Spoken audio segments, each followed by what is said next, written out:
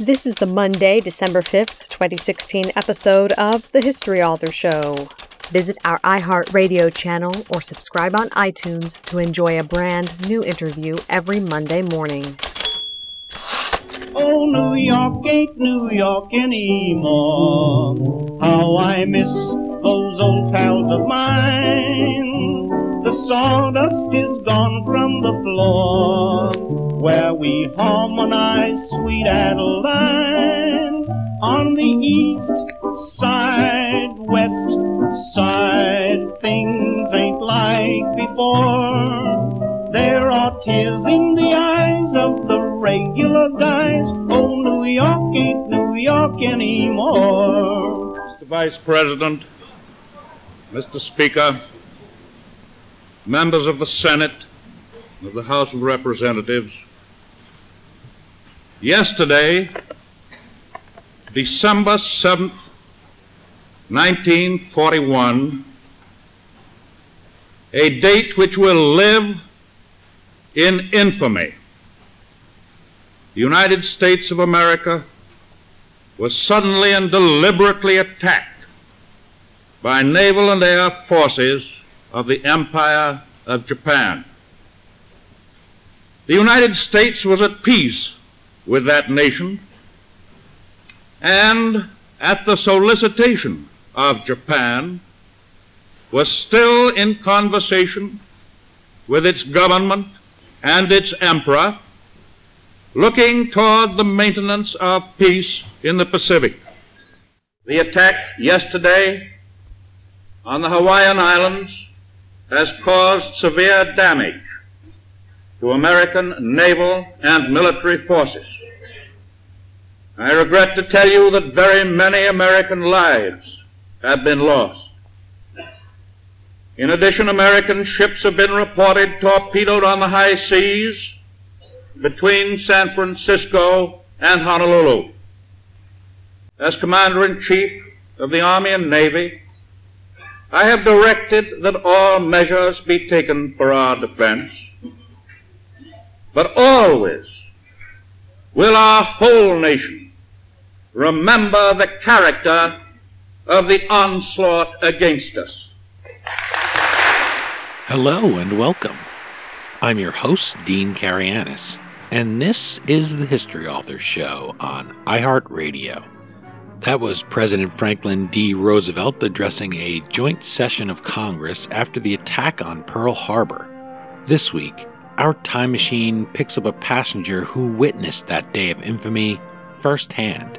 He was born over a century ago, around the time TR, Taft, and Wilson were competing for the presidency. Meet Lieutenant Jim Downing. At 19, he left his hometown of Oak Grove, Missouri, to enlist in the Navy, and Uncle Sam assigned him to the USS West Virginia as a gunner's mate, first class. Hawaii must have seemed like an ideal port of call for Downing and his new wife, Morena. But when the Empire of Japan attacked the U.S. fleet based there, it thrust the young couple and the nation into the Second World War. As Jim Downing ran to his battleship, nicknamed the Weevee, chaos exploded all around the harbor, and a Japanese Zero strafed him. But the bullets, mercifully, went over his head, digging a trench in the dirt nearby, and sparing him the fate of so many that day. Later, a tanker filled with aviation fuel, a plump target for the enemy, sailed slowly past the Weevee. As Jim waited for the explosion he was sure would kill him, he looked to the sky and said, "Lord, I'll be with you in a minute," a prayer he repeated every minute for the next half hour. But the Almighty, as he often does, had other plans. Today, Lieutenant Downing is 103 years old, and that lesson has become a central one in his long life, informing his work with the Navigators, a worldwide Christian ministry, and his career of public speaking. It's also worth noting that had Jim not been a newlywed on December 7, 1941, he'd have been with his shipmates on the Weevee that fateful morning, proof that for all the teasing marriage gets in sitcoms, it can save your life. In addition to fighting to defeat the Axis powers, Lieutenant Downing served as the commanding officer of his own vessel, during the Korean War. Then, in 1956, his ship stumbled upon the massive, top-secret H-bomb test at Bikini Atoll. 4, 3, 2, 1, fire! Jim soaked up 20,000 times the maximum recommended lifetime dosage of radiation. I guess comic books aren't the only place that heroes can face a nuclear blast and come out stronger than ever. For all of us who think we have a book in us, Jim Downing is living proof that it's never too late to start writing it. He just produced The Other Side of Infamy, My Journey Through Pearl Harbor and the World at War. Jim will speak at the 75th commemoration of the attack just a few days after we upload this episode. At the event, he'll be introduced by Gary Sinise. You may recall seeing Lieutenant Downing at President Obama's 2011 State of the Union address as a guest of Senator Michael Bennet. It was Jim's second State of the Union, having previously seen JFK address the nation. It may surprise you that Jim Downing is only the second oldest survivor of the attack, behind 104-year-old Ray Chavez of San Diego. When Jim went up to visit Ray, he joked that he might trip his fellow veteran, just to claim the title of oldest survivor for himself. I guess you're never too old for a little black humor either. Well, let's travel back to Pearl Harbor on December 7th, 1941, and meet Jim Downing on The Other Side of Infamy. I'm honored to be joined on the line by Jim Downing, author of The Other Side of Infamy, My Journey Through Pearl Harbor and the World at War. Thank you so much for making the time to talk with the History Author Show, sir. Yeah, well, my pleasure. Sir, it doesn't seem enough just to say thank you for your service to the country, because you also have this inspiring mission with the Navigators, where you're still known as Navigator number 6, one of the originals from the original group. People can look that up online. We'll give the website in a minute. You've done this 1,000 times, I'm sure. You relived this attack, but will you walk us through that moment when you hear the first explosion on December 7th, 1941, and the world changes? Yes, I was off the ship for the first 20 minutes, or I wouldn't be here today. The majority of the damage was done in the first 11 minutes. I, of course, was attracted to what was going on by the explosions, heavy gunfire. I thought there was a German battleship out in the ocean and that British cruisers were trying to catch her, shooting at her. But the radio came on and said that the island of Oahu is under enemy attack. And he said that the enemy has not been identified. But later he came on and said that the enemy has been identified as Japan. So my fellow servicemen and I jumped in the car, went down to the harbor. It took us about 20 minutes, and we were under strafing on the way down. My first concentration course was on my ship, the battleship West Virginia, and it had been hit by 9 torpedoes, 2 bombs, was on fire and sinking. So you can imagine what a disappointment that was to see my ship that I'd been serving on for 10 years sinking and on fire. And also, on a personal note, not something maybe you were thinking of at the time, of course, because these are your shipmates that are being blown into the water, killed, but also you've just gotten married, so all of your money is in the safe on the ship. Yes, it was. I took my money out of the bank and put it in a safe on the ship, thinking it would be safer there than on land, but it didn't turn out that way. Most of the battleships carried about 1 million gallons of crude oil, and as they were hit, that covered the water pretty well. So men that were blown off the ship were submerged. Then when they came out, they had a thin film of oil on them. The fire from Arizona was so fierce that they turned into human torches. And that was the hardest thing that I saw that morning, was see these men burning like torches out there in the water. Those details are things that people understand sticking in your mind. Of course, it's what they call a flashbulb memory. You're going to remember that morning. But I was struck that at the age of 103, you remember so many other details in The Other Side of Infamy about your life, about your amazing long life, and so many people that you met. And you'll remember things like what you had for dinner in the 30s and what men were talking about before the Great War drew America in. Most people, needless to say, they aren't publishing a book at the age of over 100. So I wonder about those details that are just things that maybe you wouldn't write down, but it's part of your life and you remember it and it draws you into the book. You remember the Model T that you were driving. You remember the names of girls from when you were growing up. Is this all because you plan to be president someday and you kept track of all that? Or is there another reason? I realized that my children and grandchildren wouldn't know what happened unless they got it from me. So I originally wrote down my account for the benefit of my children and grandchildren. Then I found out there was a wider demand for it, and finally this book. And by the way, my assistant has checked out in the Guinness Book of Records, and the oldest male author they have on record is 101. Wow. So it looks like I'm going to set a record for being the oldest according to the Guinness Book of Records. I hope that adds to some of the sales because we want this story to get out there. It's so unique, and also this great story of faith that you have throughout. I mean, I thought that was incredible that here you are, you're running to the sound of the bombs, and the thing that you think to grab with your fellow navigator, I believe his name is Waters, you grab your Bibles too because you're ready for this element of spiritual warfare that you feel that's happening with people being killed all around you, this attack. What is it like to be 103 and look back so far to memories that almost nobody living anymore shares? No, there's not too many of us. And of course, that was 75 years ago this December. For those of us that are in 2016 that only know really about the attacks through reading books or through films, I wonder what's changed about people's views of the war. You've seen, as you said, 75 years since that. You've seen people's impression of the war with Japan and the Pacific change. You've seen, I'm sure, a million movies come out, even if you haven't seen them all. What do you think Hollywood gets right and wrong? And what do you think those of us in 2016 who are so far removed from the attacks get wrong about the attacks and the war? Well, Hollywood has to be dramatic and include a little bit of romance. But I've seen most of the films that come out of Hollywood, and although there are minor details that are not accurate, I'm glad they came out to instruct the present generation.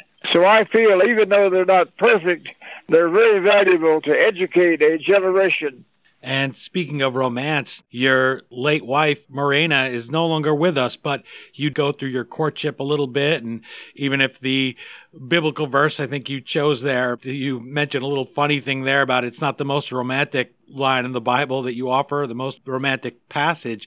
We really get to know you as a person here through The Other Side of Infamy. You walk us through your journey of faith and how you end up becoming Navigator number 6 and how you give your life to Christ. And you have this moment where you're sitting on a bus with a fellow seaman and you're driving a long way. It's a long bus ride. This is before the age of easy air travel, not to mention during the war, so you wouldn't be flying. And you sense he's depressed and you really feel you're being pushed here to talk to him. You know, you describe it in the book, you feel the Lord is telling you, speak to this man. Tell him a little bit about your own conversion. Tell him about me. And you feel that because as you're stopping along this long bus trip and you're having beer with them and you're smoking, you hold back because you feel like you may be hypocritical if you now suddenly steer the conversation away from this life of sort of living like just guys who are serving over to God and telling him about your conversion. A short time later, that man commits suicide and you feel guilt. You feel like you missed your chance, what you were supposed to do. And I thought that's a moment that anybody who's had somebody close by commit suicide and knew something was wrong and didn't act shares that regret. And I wondered if you would help us to learn what you learned from that moment with this man who's troubled in the middle of the war. How can we learn to seize those moments? How can we learn to listen if we're being told, be an instrument here for saving somebody's life? What can we learn in our own journeys when we are confronted with that moment on a bus? Yes, well, I think the main lesson I learned out of it is don't wait till tomorrow. there might not be a tomorrow. I did not realize that he was that desperate. That didn't come out in the conversation. But by smoking and drinking with him, I felt I had forfeited my right to speak to him about Christ. So when I found out he had jumped out the window of his hotel, you imagine how awful I felt that I'd had an opportunity the Lord gave to me, and because of my conduct, I didn't have the credibility to speak to him. That was a lifelong lesson I'm glad I learned early in my Christian life. Well, I certainly wanted to bring it up because when you read a book like The Other Side of Infamy that's somebody's memoir, you do hope you can draw something from it besides just history, besides certainly the entertaining, fun aspects of it, the look back. And this is something I really think that we could apply. You didn't have to share that with us, but you still, after 75 years, felt compelled to do this for him. And I wondered if there were other times when you had that opportunity that you maybe were more energized there to speak to people. What has your work with the Navigators been like on that score? How have you seen your involvement with the ministry change from World War II through to the current day when you're this incredible elder statesman? Well, I feel that the main message of the Bible is that we're to be witnesses of what we know and have experienced, and be sure to share with everybody that is open without being fanatics. I like to get acquainted with people to where they trust me and then give them the good news. I have a vow that I try to follow, and that is, I will not deny Christ by my silence. I will not deny him by my conduct when I can't get my own way.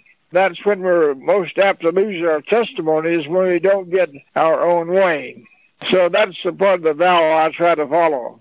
Listeners, I think, and people who read history in general of the war may not realize the role that faith played in the war. I think a lot of people get it wrong. They don't understand exactly what the Axis was doing. They know even less about the Japanese Empire at the time than they do about Germany. We always tend to focus on the Germans, and we know that Hitler was really trying to co-opt the church. We spoke to Nathan Stoltzfus about his book, Hitler's Compromises, where he talks about this. Hitler trying to be the great seducer here and take over the church and perch himself in there. He kind of knows that this is a very Christian nation that he's leading, and he figures, well, if I can just get that raw material, people want to be obedient. I'll just sort of squeeze them over to being obedient to me, and he's going to claim to be the voice of God to the people. They say that there are no atheists in the foxhole. When you're throwing yourself there into the fight, you're on the deck of the West Virginia, you're fighting the flames. I wonder, what was your experience in the aftermath of the attacks? Did you find many people who'd sort of seen your quiet way of being a Christian, much the way you were brought to the faith by seeing the way that some of your fellow men acted? Did you find a lot of people coming to you where they've seen so much destruction on December 7th and asking you to speak to them about your faith? Yes, this idea of no atheists in the foxhole needs to be modified a little bit in my mind. I find that men in combat have a very fine sense of where there's real danger and where the danger is past. As long as there's real danger, they are reaching out to God. But the moment the danger is past, they revert to their old ways. I have a story in the book about right during a lull in the bombing that one of my friends came up, he called me Deacon. He said, I just had a wonderful answer to prayer. I said, tell me about it. He said, I got blown over the side, and as I was swimming ashore, I ran out of breath. I knew it was those cigarettes. So I told God, if he'd just give me enough breath to get ashore, I'd never smoke again. My eyes trailed down his arm, and I said, what's that between your fingers? It was a lighted cigarette. So his vow didn't last too long. We kind of find a way to talk ourselves out of it later and look for signs and things like that. You've lived 80 plus years as a Christian. You write in the book, I am not a perfect Christian. You're still working on it. What do you say to, gosh, if a guy who's 103 cannot get it right, what hope is there for us at 20 or 40 or 50 or any age because you've been at it so long? How do you explain that and kind of debunk that notion, I think, is your goal? Well, this primarily has to do with forgiving the enemy. When I met Captain Fushida, who led the raid, my eyes kind of went upward. The last time I saw him, he was bombing a ship alongside my ship. It's natural for people of different nationalities to love each other. They're curious. They want to learn on a people-to-people level. But in almost every generation, there's some ambitious tyrant that poisons the minds of the people, leads them astray through propaganda and lying. So that's the person I have trouble forgiving. As I got better acquainted with Fushida, I'm convinced he had genuine remorse for what he had done. So I could forgive him. But it wasn't until I felt he was genuinely remorseful for what he had done. He was a victim of leaders who led him astray. So you can see that I'm very forgiving of people, but not of their leaders that lead them astray. Well, you're still a human being, and I think that that's something that people, when they look from the outside and they're looking for a brick to build up that wall between them and any kind of faith or relationship with God, they seem to say, well, there's lots of Christians that do things wrong. There's lots of people in any faith that they'll say, well, they do things wrong, so therefore that's not a good one. I'll just avoid that, or whatever they think. This is something very frank that you share in the book. You say, I couldn't bring myself to shake this man's hand. The West Virginia was your home. You lost 105 men, and because you do the mail on the ship, you distribute the mail, you knew them all at least by their names. And so that's a moment where you describe in The Other Side of Infamy your own weakness. You say, I know what I should be doing, and yet your wife greets Fushida and you're not able to do it, even though you find that he's converted to Christianity, which I think will surprise people. How did you get to know him later and allow yourself at least to be open to that and try to overcome the lack of forgiveness? He became an evangelist, and our paths crossed several times. So once I believed he was really remorseful, as I said, I could welcome him as a brother. And unless his leaders had a similar experience, I can't forgive them for all the tragedy they caused. I want to go back to December 7th, the first moment someone's bombing your ship and you hear explosions and you're in the Navy. There's also one Army man there with you, I believe.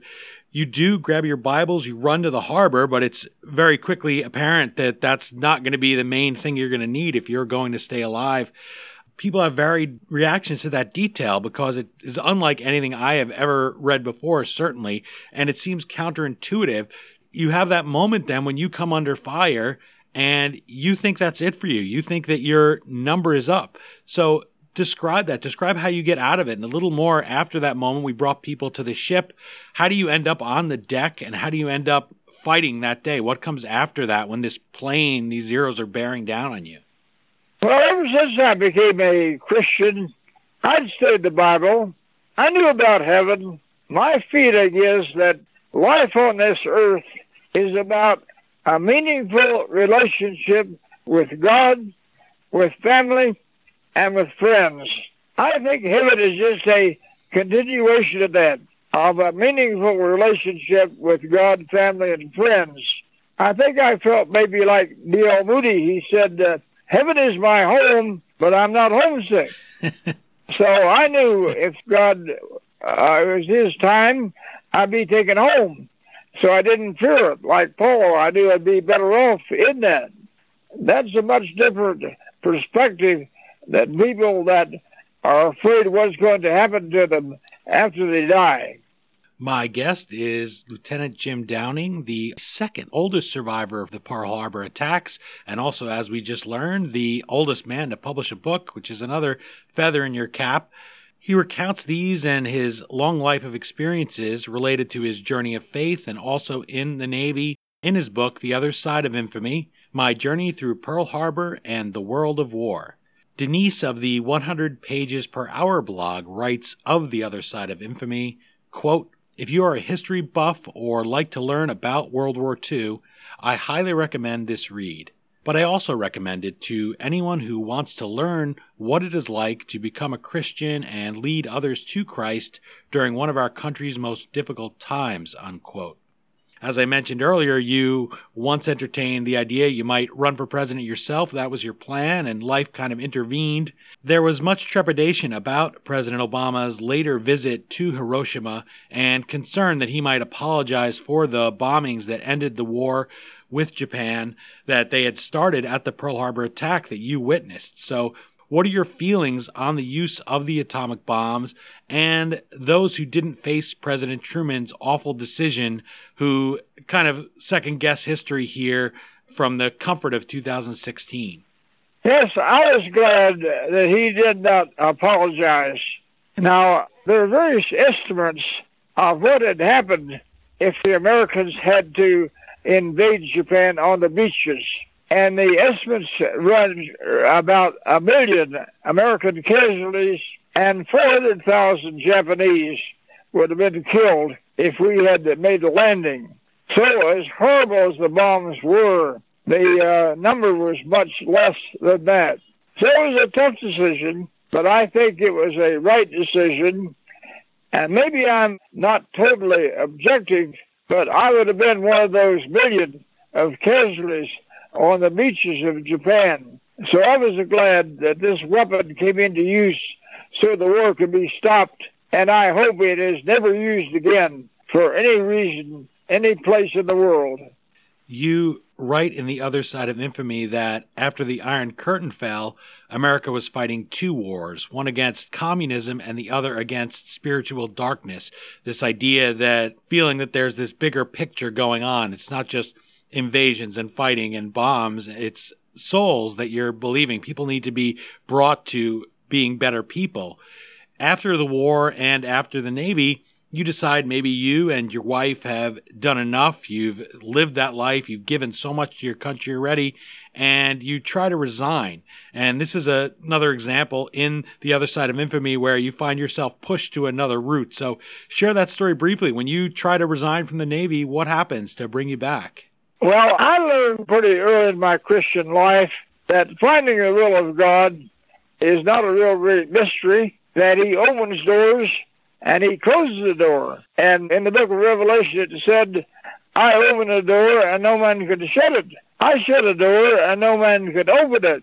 So when I decided to leave the Navy, I got a tremendous offer from the Navy. And it was such a big open door that I recognized that as a signal from God for me to take this job as an advisor to the Venezuelan Navy in South America. So that's what I look for, is a closed door and an open door, and I felt by that he was closing the door for me to leave the Navy.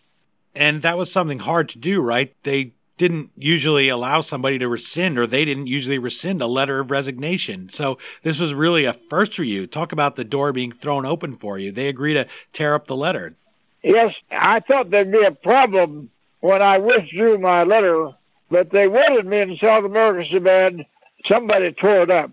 In The Other Side of Infamy, you recount several times when you think your life is over, starting from hitting the dirt there during the Pearl Harbor attack with the plane strafing you. Another, incredibly, you talked about the nuclear bombs and hoping that they're never used again, is when you soak up the fallout from a massive H-bomb test in the Pacific. I believe it's the largest bomb test ever.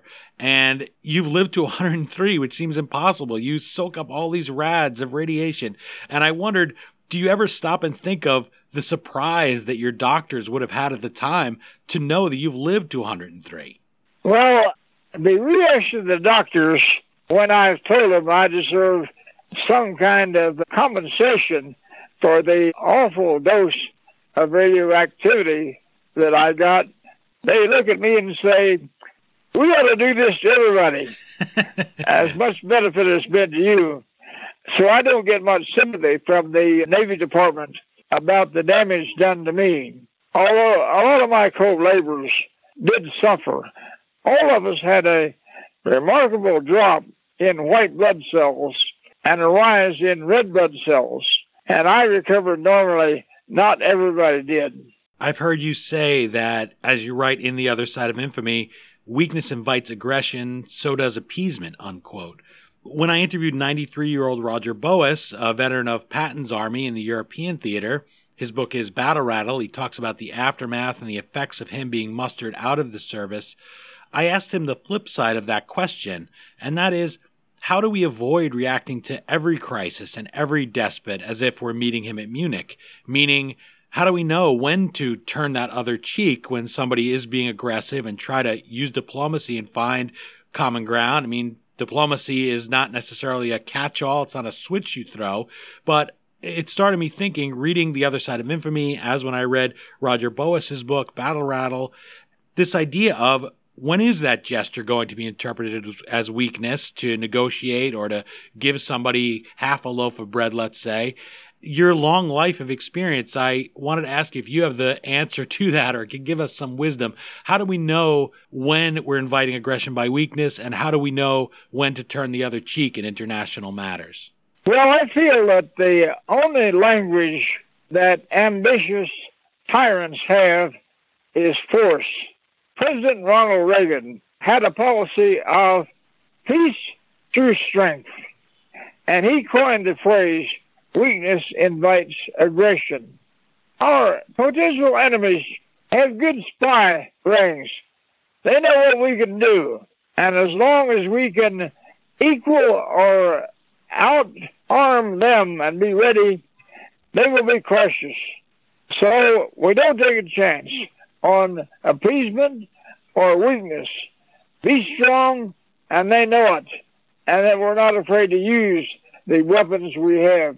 That was really something that you experienced in the run-up to the war. You don't know that the war is coming, but tell us, what was the prevailing feeling about the Japanese? Because I think this is one reason there's always conspiracy theories about things like this, because nobody can believe afterwards that we didn't expect an attack to come. Whether it's 9/11 or whether it's Pearl Harbor, people think you must have known. Somebody must have been able to connect it because it seems so vivid in the aftermath of it. So what was it, do you think, that left us so exposed to this attack? Was it just that we didn't think the Japanese would come all that way, or that they had the capability? Was it just feelings of negativity towards them as a people that we thought, well, they're just going to stay over there in Asia? Why was it? Well, how do we leave our shorts down with an eye towards how can we avoid that in the future? I think I know what causes war, and it can be summarized in one word, and that's the word greed.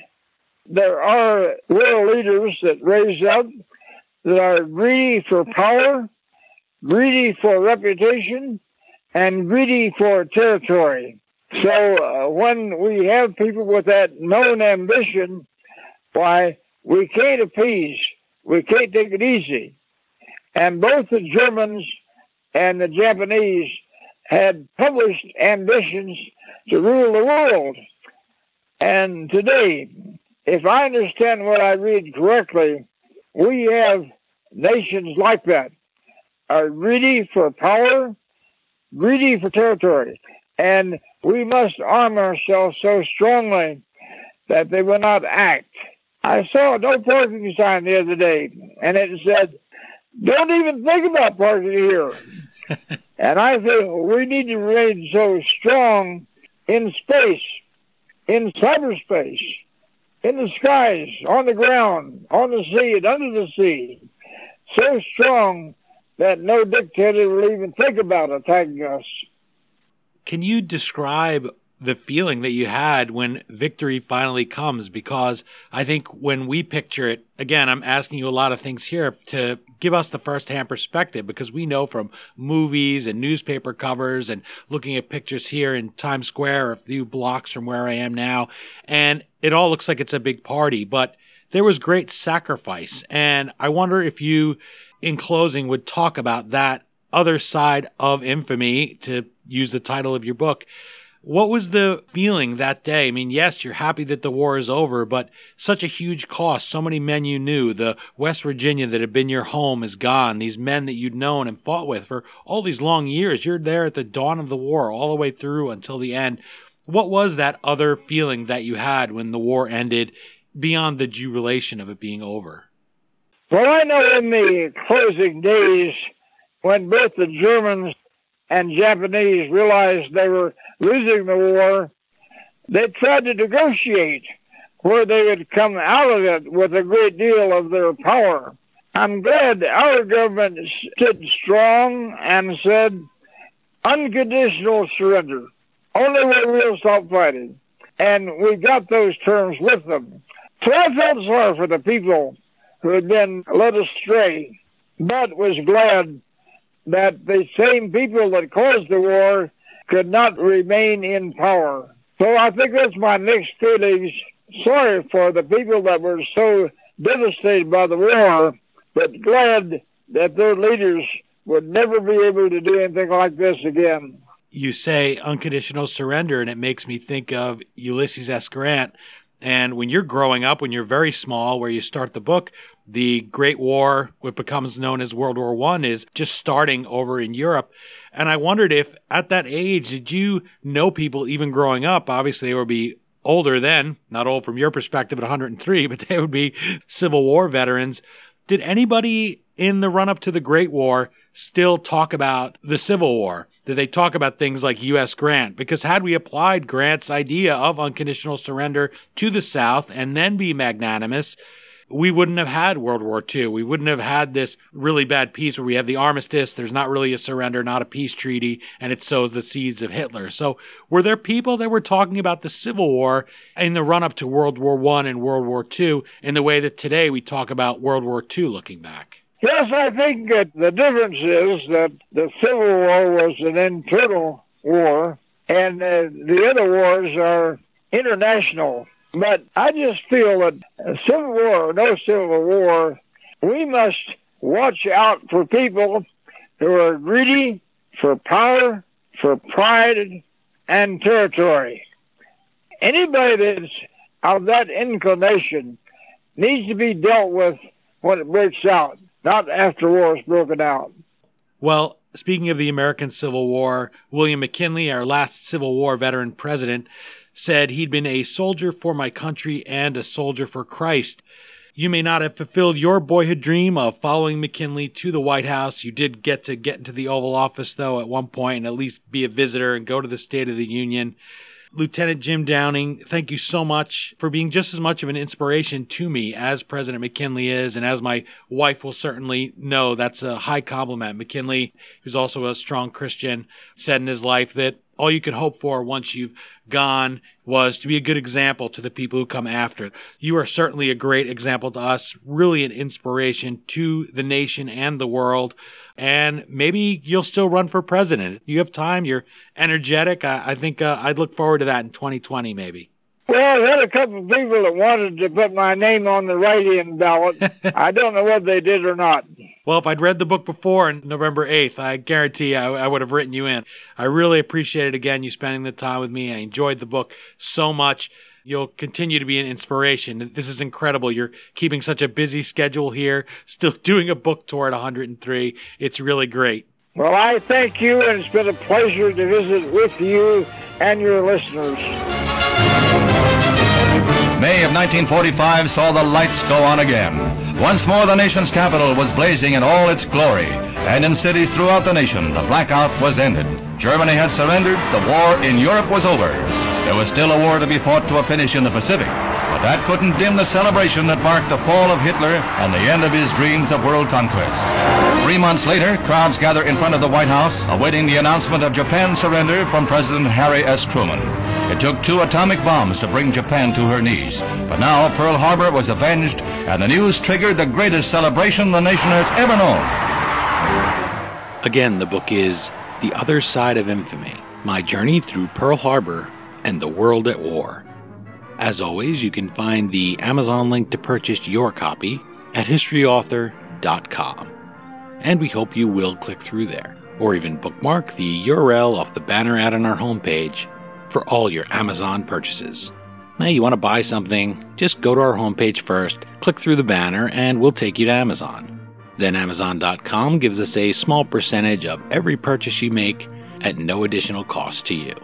Once again, thank you so much to Lieutenant Downing for joining us, and for sharing his eyewitness account of the Pearl Harbor attack. It was truly an honor to host him.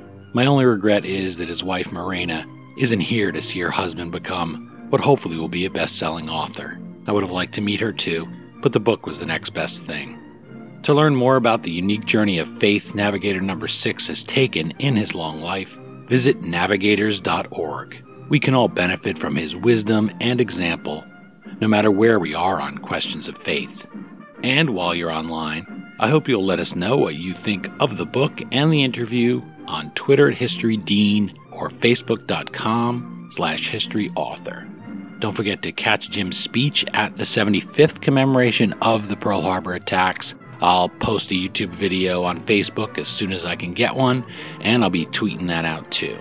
For my interview with Roger Boas, author of Battle Rattle, about the time he spent with General Patton's army in the European theater, dig back into our archives wherever you're listening, or stream the chat at historyauthor.com. Many shows shy away from older guests. I know from my time in TV that how you look and how you sound is much more important to the senior producers and other higher-ups than your experience or what you have to say. But those of us who love history are excited and in awe of men such as Roger Boas and Jim Downing. They are truly voices from the past, and when we listen to them, we carry a little bit of their story with us and make sure we learn the lessons in peacetime that they had to learn through war's blood and fire. That's it for this Pearl Harbor Day installment of the History Author Show. I hope you'll join us for next Monday's all-new interview right here on iHeartRadio or wherever you're listening. And if you subscribe to us on iTunes, please take a minute to leave us a review. Until our next trip into the past together, thanks so much for time traveling with us today, and have a great week. The boys won the war and came home from the fight. The last night on Broadway was almost his night. But ever since then, it's a different street. Gone are the places where the gang used to meet. We still call it Broadway, but what's in a name? Take it from Georgie, it isn't the same. On the east side, west side, things ain't like before. There are tears in the eyes of the regular guys. Oh, New York ain't New York anymore.